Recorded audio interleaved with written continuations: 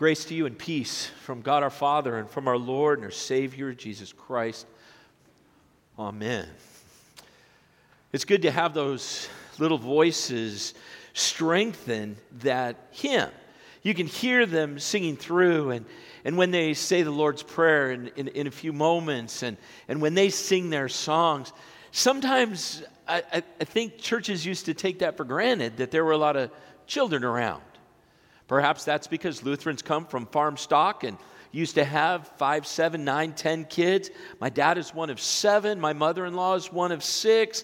My grandfather-in-law was one of 10. You imagine having 9 brothers and sisters? This morning in our services, we have first graders, obviously. In our second service, we've got fourth graders. We baptized 4 children last week. We've got children sitting with families. There are children at St. John's. We need to be grateful for that. They're not too loud. They're not a pain in the neck. They don't drive us crazy. People say, Pastor, I'm sorry, Junior screamed during your sermon. I look and say, it's the best noise in the world. Because that's the noise, that's the sound of God recreating and reimagining and regrowing the church, the body of Christ, through the next generations. What a blessing it is to have so many kids in church. And every day, Monday through Friday, to have a school that has almost 900 children, preschool through 8th grade. I recently got back from vacation. I opened up my emails. I had like 143 just from the last couple days. I'm like, you've got to be kidding me. So many things that people want to invite St. John's into. You know, your church has this and that and this and that. You were helpful here in the community. Maybe you'd like to do this. And I look at some of that stuff and I think, man, you send me this email and you think you're going to make a huge difference in the world, and maybe not. Because it seems lately that the world goes from this crisis to that crisis. And I learned long ago that once the ink sets on the paper, that typically the crisis du jour sometimes dissipates and goes away. And those emails get deleted quickly, and those pieces of mail get tossed in a hurry, and many of those I don't even open. Because I don't believe the crisis in our day and time, the crisis in our culture, has to do with politics, because politics seem to cycle, and it doesn't really inflation, because inflation comes and goes. It seems to me the piece that's missing in our culture is a piece of meaning and rootedness in our lives, in our homes, and in our families. It seems to me we make ourselves so busy with so many things that we're so exhausted and tired all the time that life seems to have so little meaning. I love to follow sports, but while there's meaning in some of it, when the Packers lose, I don't die. Although when the Angels win, it feels pretty good. But meaning is deeper than that. Meaning is found in family and home. The basic building block that God established for His people were families. Moms and dads and grandmas and grandpas and children and aunts and uncles and cousins and all of those things growing together with a sense of home. I love that word, home. It might be very difficult to buy a house right now in Orange County, but it's not so difficult to make a home. It takes an investment in one another. It takes strength of character. It takes resiliency and grit. When you close your eyes, what do you see? Home. You see grandma with an apron making something to eat? Do you close your eyes and smell the turkey dinner? Do you hear the voice of your father who picked up your sword and the sword and shield and went to the teacher or the administrator and said, you know what my son is? Do you close your eyes and think of your mom tenderly going from this to that to this to that? And when you close your eyes, Do you have a picture that goes from blurry to sharp focus when I say the word home? Perhaps you go back to joyful times of growing up and being deeply loved and deeply engaged in your family. Perhaps you think of family trips and vacations. Perhaps you think of times of joy and sorrow, of growing up and learning how to be an adult because you watched your parents make adult decisions and do adult things. And you said, this is exactly what I would do, how my dad did it, and I would never do this the way my parents did this to me. But we learned how to be adults, how to be a mother or a father in our homes and families. And perhaps maybe when I say home, you go back to grandma and grandpa and their value system and their lives, and you reflect on that as formative for where you are raising your children or being connected through grandchildren, nieces, nephews. Home. To each one of us who represents a child, I would offer the following: that you are engaged in the most meaningful part of life right now. And what you hold in common in your families and what we hold in common as a church is phenomenal to think about. In an age of individuality and individualism, we talk about family and being held together. Because we were all raised, unless there's a Terminator among us who just kind of popped in from a time machine, all of us were brought up and raised in the arms of our parents, who more than likely, when we were put screaming into their arms, cried and cried because they loved us, they waited for us, they wanted us, and they did their best to raise us. That's how we create homes. Can you guys read? You guys can read pretty good, right? Can you see the words on the screen right there? Yeah. Now there's some, I put this up there, but it's got some weird words like thou in it. But you can read that, right? You can sound it out. You're pretty good. Because you go to St. John's, you're super smart. Best ever. Who died on the cross for us? Thank you very much. Sermon over. So I'm going to get my computers, but we're going to read that so you can kind of look at it. But I want to make sure that I'm okay with this and we don't mess it up too bad. Okay. Can we read together starting at the 23 where it says, "The Lord is my shepherd"? Okay, let's go. 1, 2, 3. The Lord is my shepherd. I shall not want. He makes me lie down in green pastures. He leads me beside quiet waters. He restores my soul. He leads me in the paths of righteousness for his name's sake. Even though I walk through the valley of the shadow of death, I fear no evil, for you are with me. Thy rod and thy staff, they comfort me. Thou preparest a table before me in the presence of my enemies. Thou anointest my head with oil, my cup overflows. Can you do one more? Okay, let's do this one, and then we'll call it. Surely goodness and mercy shall follow me all the days of my life, and I shall dwell in the house of the Lord forever. Oh my gosh, that was fantastic. Righteousness. How about that, man? How many first graders can use the word righteousness? That's pretty solid. If you haven't heard me this morning, hear this. If you don't take anything else out of this service today, take this. That God has given you the most meaningful call in your lives, whether parenting or grandparenting, whether aunting or uncling, whether being a friend of a family.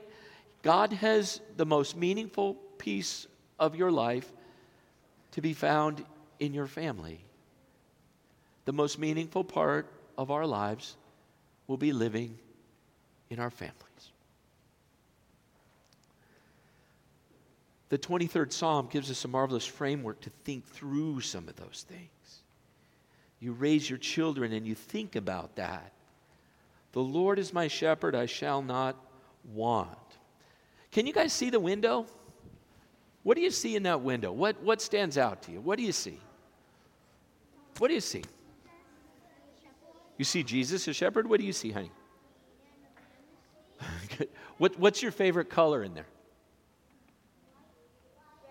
Red, good. Yeah, Jesus has a red robe on.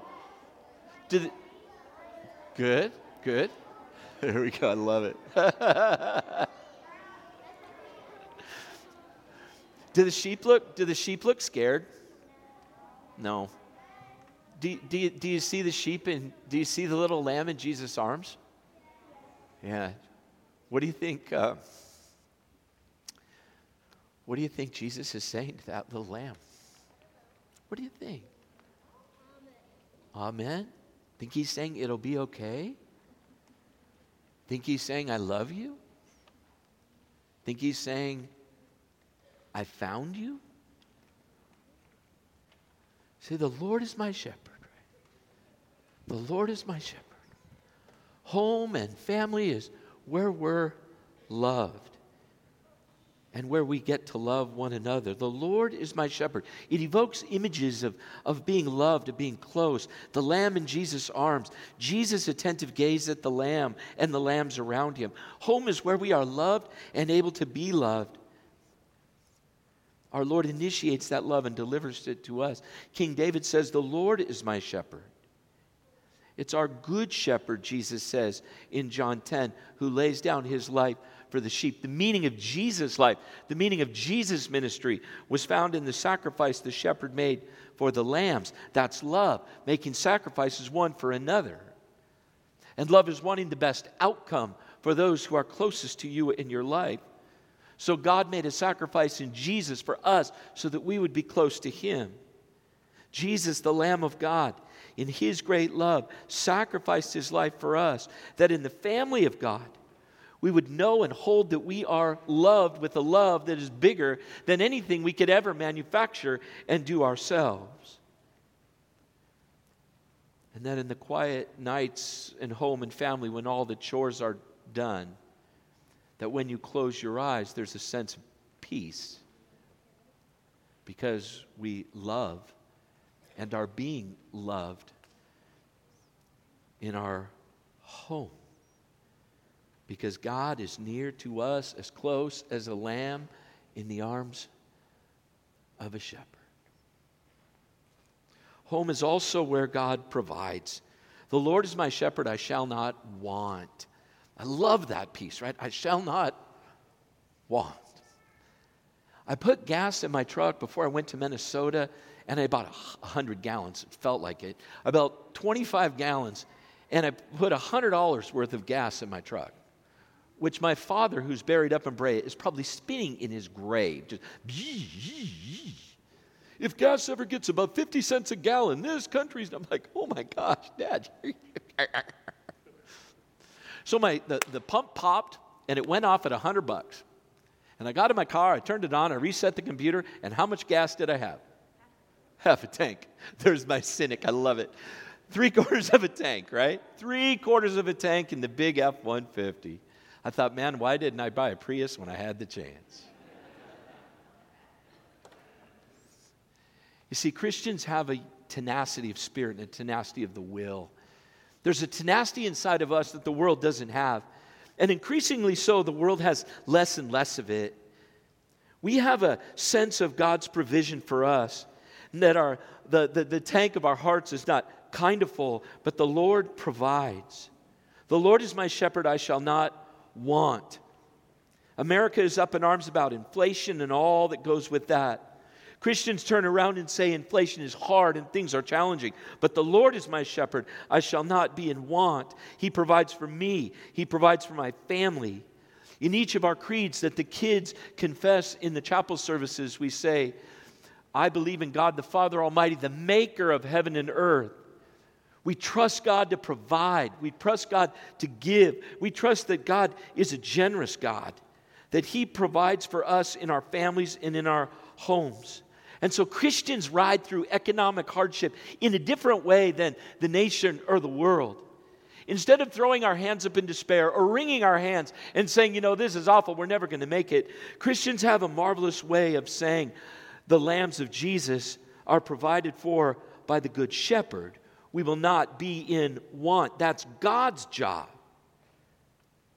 And somehow He takes the burden of the world off our shoulders as the Lord Jesus taps us on the shoulder of our soul and says, remember, I am with you. I've not abandoned you. I've not forgotten you. I'm not out of control.